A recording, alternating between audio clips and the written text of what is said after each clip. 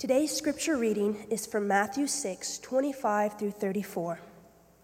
Therefore I tell you, do not be anxious about your life, what you will eat or what you will drink, nor about your body, what you will put on. Is not life more than food, and the body more than clothing? Look at the birds of the air. They neither sow nor reap, nor gather into barns, and yet your heavenly Father feeds them. Are you not of more value than they? And which of you, by being anxious, can add a single hour to his span of life? And why are you anxious about clothing? Consider the lilies of the field, how they grow. They neither toil nor spin, yet I tell you, even Solomon in all of his glory was not arrayed like one of these.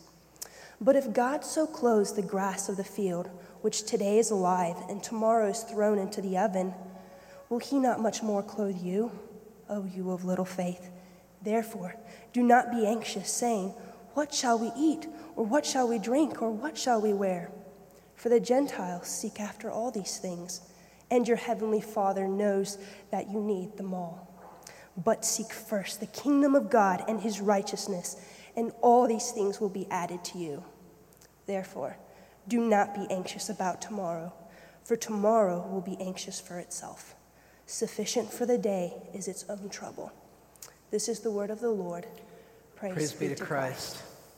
Thank you, Audrey. As Pastor Kevin Twitt comes up to bring this morning's sermon, I wanted to say something about Audrey, who just read our scripture here. Audrey has just graduated from Belmont as an Army nurse, and that makes her a lieutenant. So congratulations to that. And Audrey has been part of our amazing choir. You see her usually in the back row, the bright shining face in the back row. She has a reputation in the choir for just having an incredible servant's heart. And we're going to be losing her this summer. And so I understand that you're going home to Mexico for a season, and then you're going to be assigned to an Army hospital someplace here in the U.S. in October. So I just want to say blessings on your journey, Lieutenant. And thank you for reading God's Word to us this morning on this Pentecost Sunday. Thank you.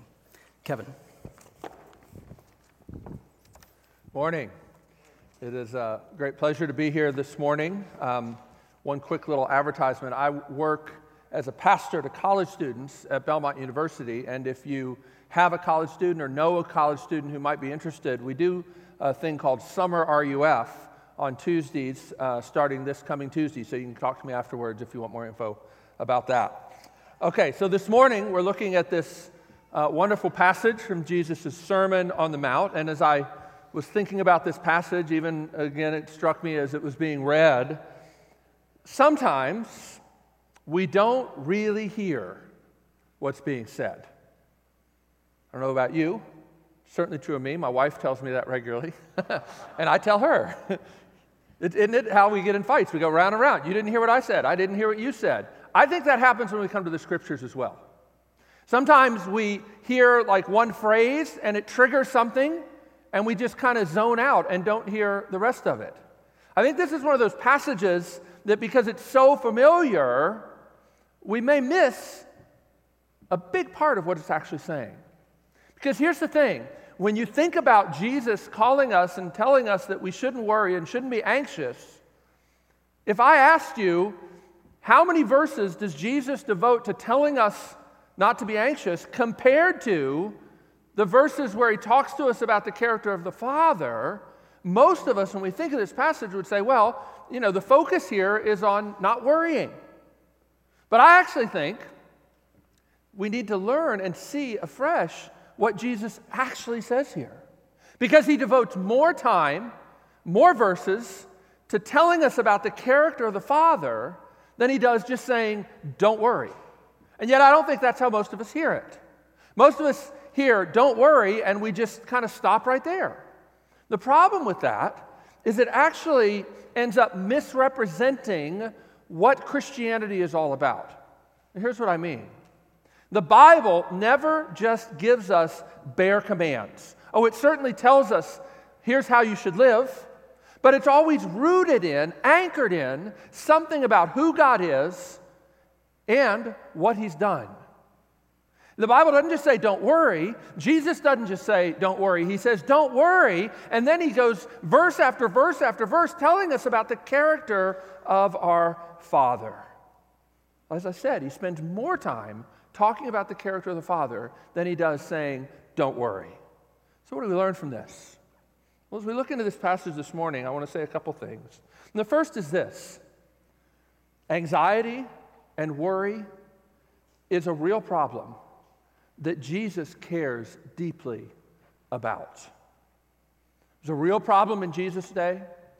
It's a real problem in our day. I've been doing college ministry for 21 years, and without a doubt, I see much more many more students struggling with anxiety and stress and those sorts of things than 20 years ago. It's not just in the cultural air that we breathe, though. I mean, there are real medical issues as well, but what Jesus is getting at here is that there's this spiritual connection between a lot of our worry and our anxiety, and it has everything to do with what we think about our Father. As I said, Jesus doesn't just say, suck it up and quit worrying. Jesus cares about our worry and our anxiety, enough to bring it up and enough to help us. But I wonder, how do you hear Jesus' words in this text? Because I think one of the challenges in coming to the Bible is you don't hear the tone of Jesus' words. They're the words on the page, and you try to imagine maybe, how did he say this? And for some of us, we may hear these words as shaming words. Don't worry. Why do you always got to worry all the time? That's not real helpful. It's like telling somebody, on Christmas Eve, telling your children, oh, you just need to go to sleep. It doesn't work very well. I mean, again, Jesus, I think if you dig into this passage and you start to consider how he spends all this time talking about the character of the Father, I hope you begin to hear these words not as shaming words, not as one more thing to worry about, but as inviting words. I hope that you can hear the ache in his voice when he talks here about the Gentiles running after all these things. Do you hear that as Jesus saying, yeah, we're not like the Gentiles. They run after all these things, but we're better than that? Or do you hear him saying, it breaks my heart to see all the people made in my image running after all these things when life is so much more than just being about what you're going to eat and what you wear? Do you hear the ache in his voice? Because Jesus didn't intend for us to live full of anxiousness and worry. Do you hear the tender invitation when he says to all of us, you don't have to live like this anymore. You have a Father who cares for you. Do we actually hear what Jesus is saying? He's saying, I care about your worry. It's a real problem, and I want to help. So how does he help? How does he help? The first thing he does is he reminds us of truth. Remember, it's a key theme in the Scripture, because our fears are always connected to something we've forgotten about who God is and what he has done. And you and I, connected to our story, have certain ruts that we tend to go in over and over again, certain things that we tend to forget over and over again that even feeds in to our fears. As a matter of fact, you can't love someone very well if you don't know what it is that they regularly forget about who God is and what he's done. For some here, maybe you really have an easy time remembering that God is sovereign over all things. But you find it more difficult to remember that he cares for you tenderly, gently. For others, it may be just the opposite. I know Jesus loves me. I know he cares about me, but I'm just not sure that he has enough power to do anything about it.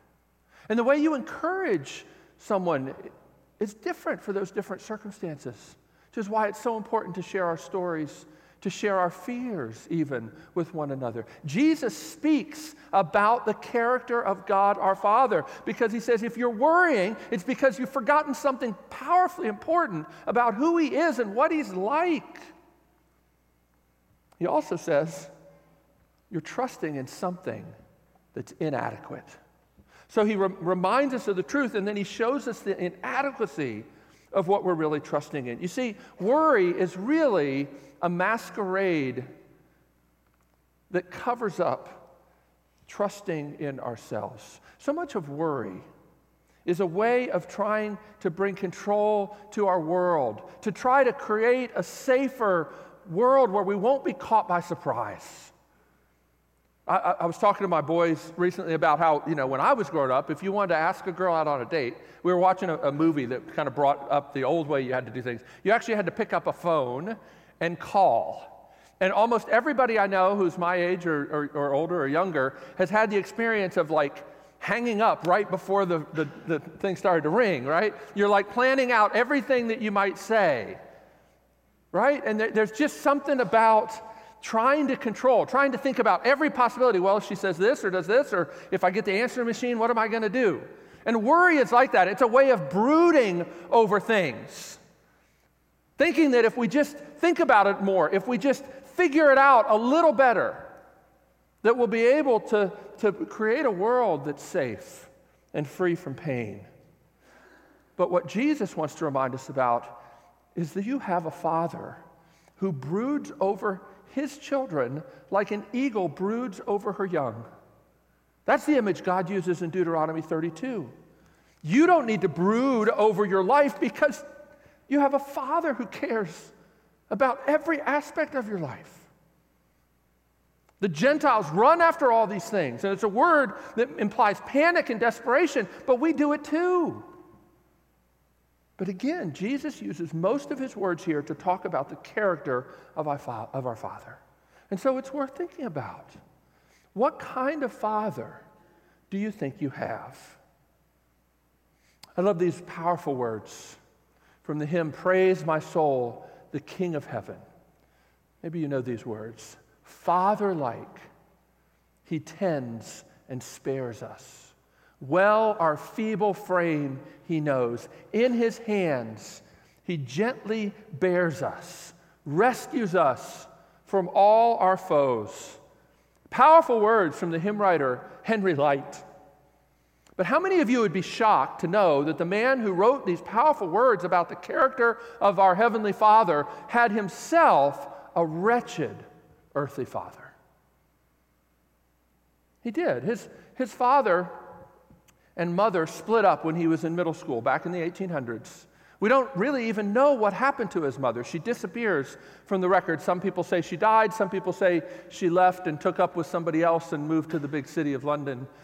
What we do know is that Henry's father remarried and promptly sent Henry, who at this point is a young teenager, and his brother off to boarding school. And from then on, when his father would write letters to his son Henry, he would sign them not your father, but your uncle.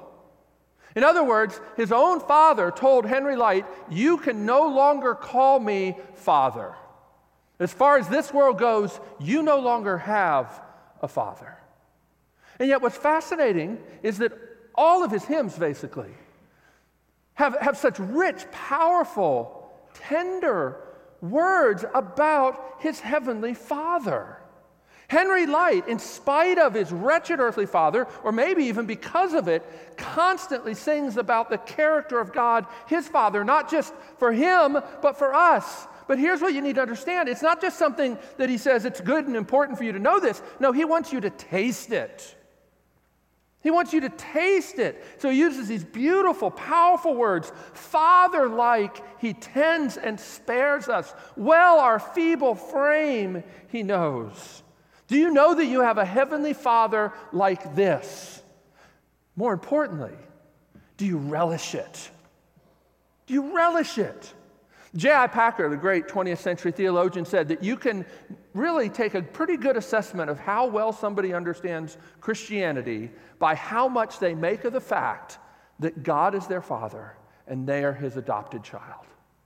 And so it's worth asking, how much do you think about your heavenly Father and what he's like? Is that what you think about when you pray? Is that what you think about when you read the Bible? When we come together and take the Lord's Supper, are you thinking, this is the meal my Father has prepared? What do we think about when we think about who we are and who our Father is. Jesus doesn't want us to just know we have a Heavenly Father.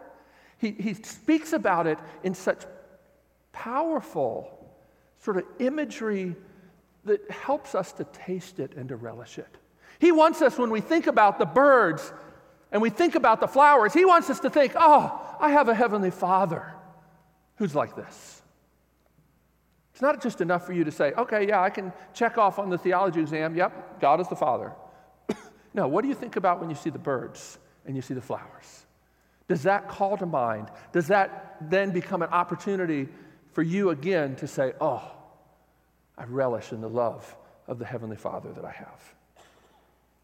So what does he say about the Father in particular? I love this.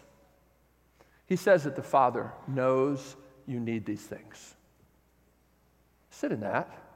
Don't run past that.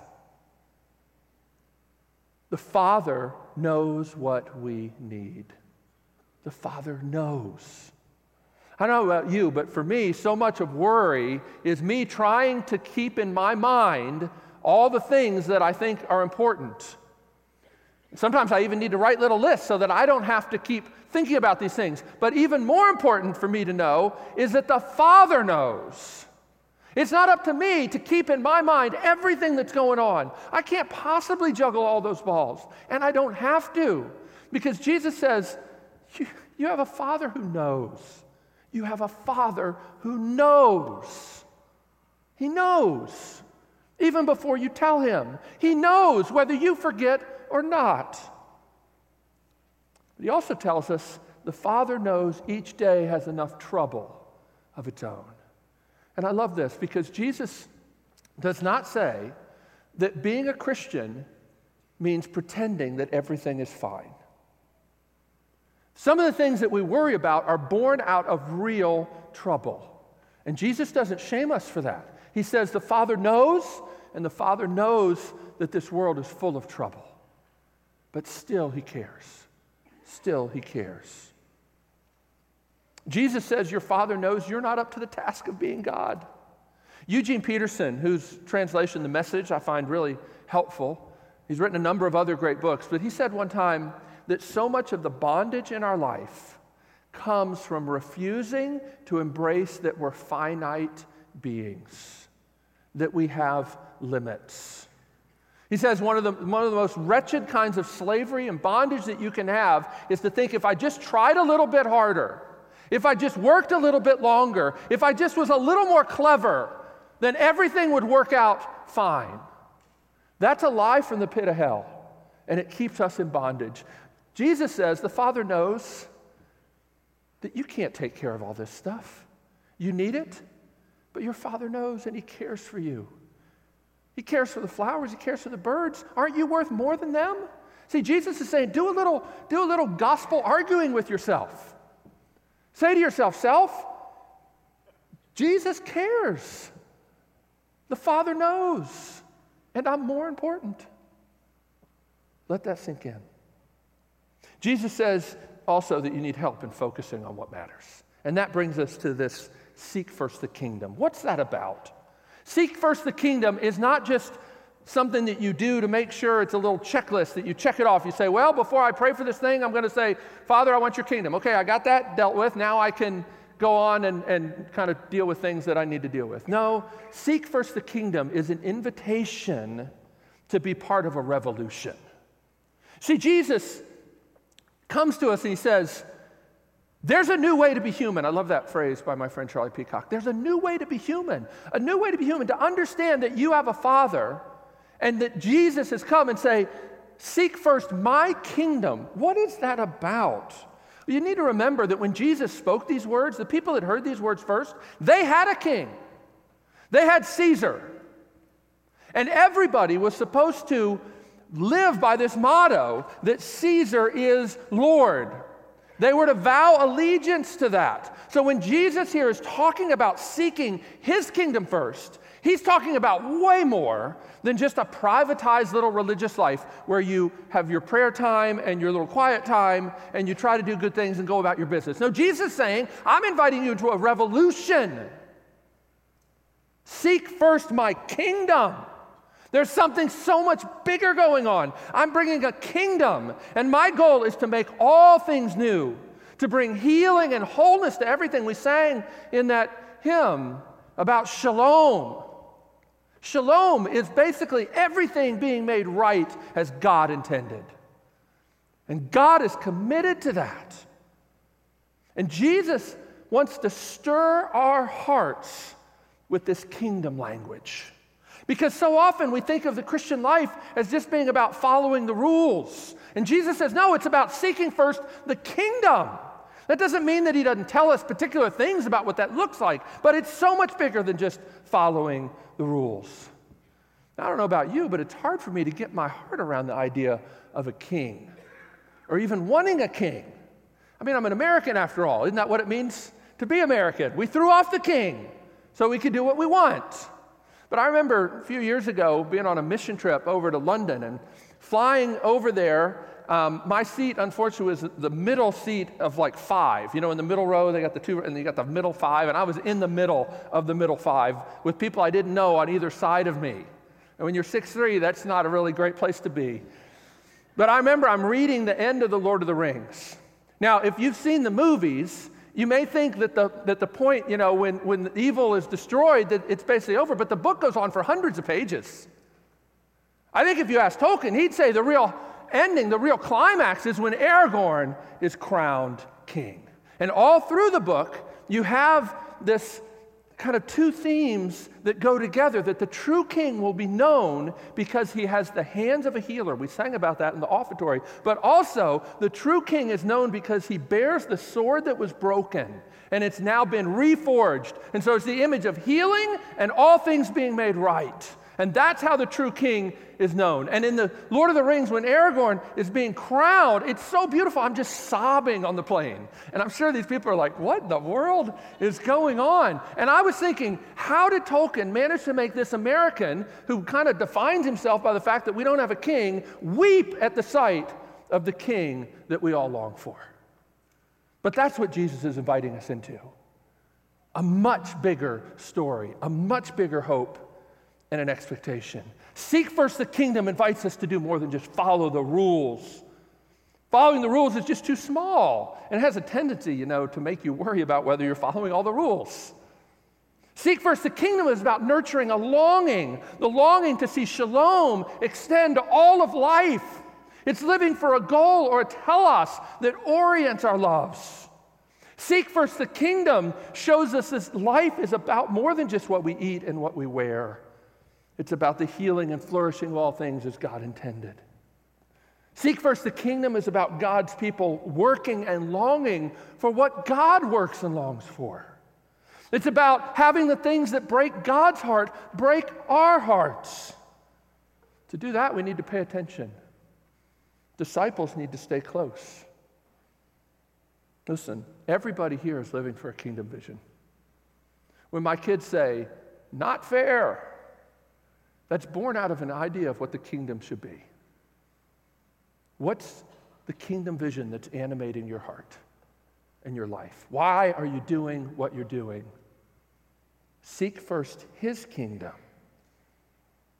Now, I don't know about you, but I woke up this morning and first thing I thought about was, man, I want to get on Twitter and see what people are writing about my predators. Wouldn't it be amazing if when I woke up in the morning, the first thing I thought is, I wonder what people are saying about my king. And I wonder how goes his kingdom. I wonder what's breaking God's heart today that needs to break mine. I wonder what he's rejoicing about today that I need to rejoice in. And brothers and sisters, I'm not there. But Jesus gives us 3 really important practices to help us. He gives us prayer. You know, earlier in this chapter, Jesus says we're to pray to seek first the kingdom. Pray his kingdom come. And that's to be a regular practice where we pray, Lord, bring your kingdom. It needs to come here. It needs to come here. I see it. I see areas where the kingdom needs to come. And so we're to pray the kingdom prayer. But we also are given the word. And, you know, when you read the word, it's an opportunity to commune with God and learn more about the things that break his heart and the things that bring him joy. and hopefully become modeled after his heart. And then we have the supper. The supper is about nurturing a longing for his kingdom rather than our kingdom. We celebrate the supper, we remember his death, and we proclaim his death now, every day, every week, as we long for the great feast of the Lamb that's coming. So this supper actually nurtures our longing for a kingdom that we need. And that brings us to the last thing. What did it mean for Jesus to seek first the kingdom? See, here's the thing. N.T. Wright has a great little book on the Lord's Prayer. And one of the things I love about this book is he says, for every one of the petitions of the Lord's Prayer, you need to ask, what did it mean for Jesus to pray this prayer? And what did it mean for him to pray it with the integrity to say, I offer myself as part of the answer to this prayer? He actually says that that's how we should pray it as well. Not just, Lord, bring your kingdom, but Lord, here I am. I want to offer myself. What did it mean for Jesus to seek first the kingdom? Well, you know, it meant submission and suffering. It meant death on a cross so that life may break forth. And when we come here today and partake of this supper, it's about nurturing and molding and reshaping everything. It's about entering into this revolutionary kingdom where life comes out of death. Let's pray together. Lord, we thank you that you have a kingdom. And we thank you, Lord, that your kingdom began before we did, and that you invite us into it. And Lord, we thank you that in inviting us in, you invite us to find what we were truly made for. Oh Lord, forgive us for having such tunnel vision. Forgive us for failing to long for the things you long for and to work for the things you're working for. Thank you that you give grace to fools, mercy to sinners, and that we can gather even now and say, Lord, feed us, heal us, help us. We ask this in Jesus' name. Amen.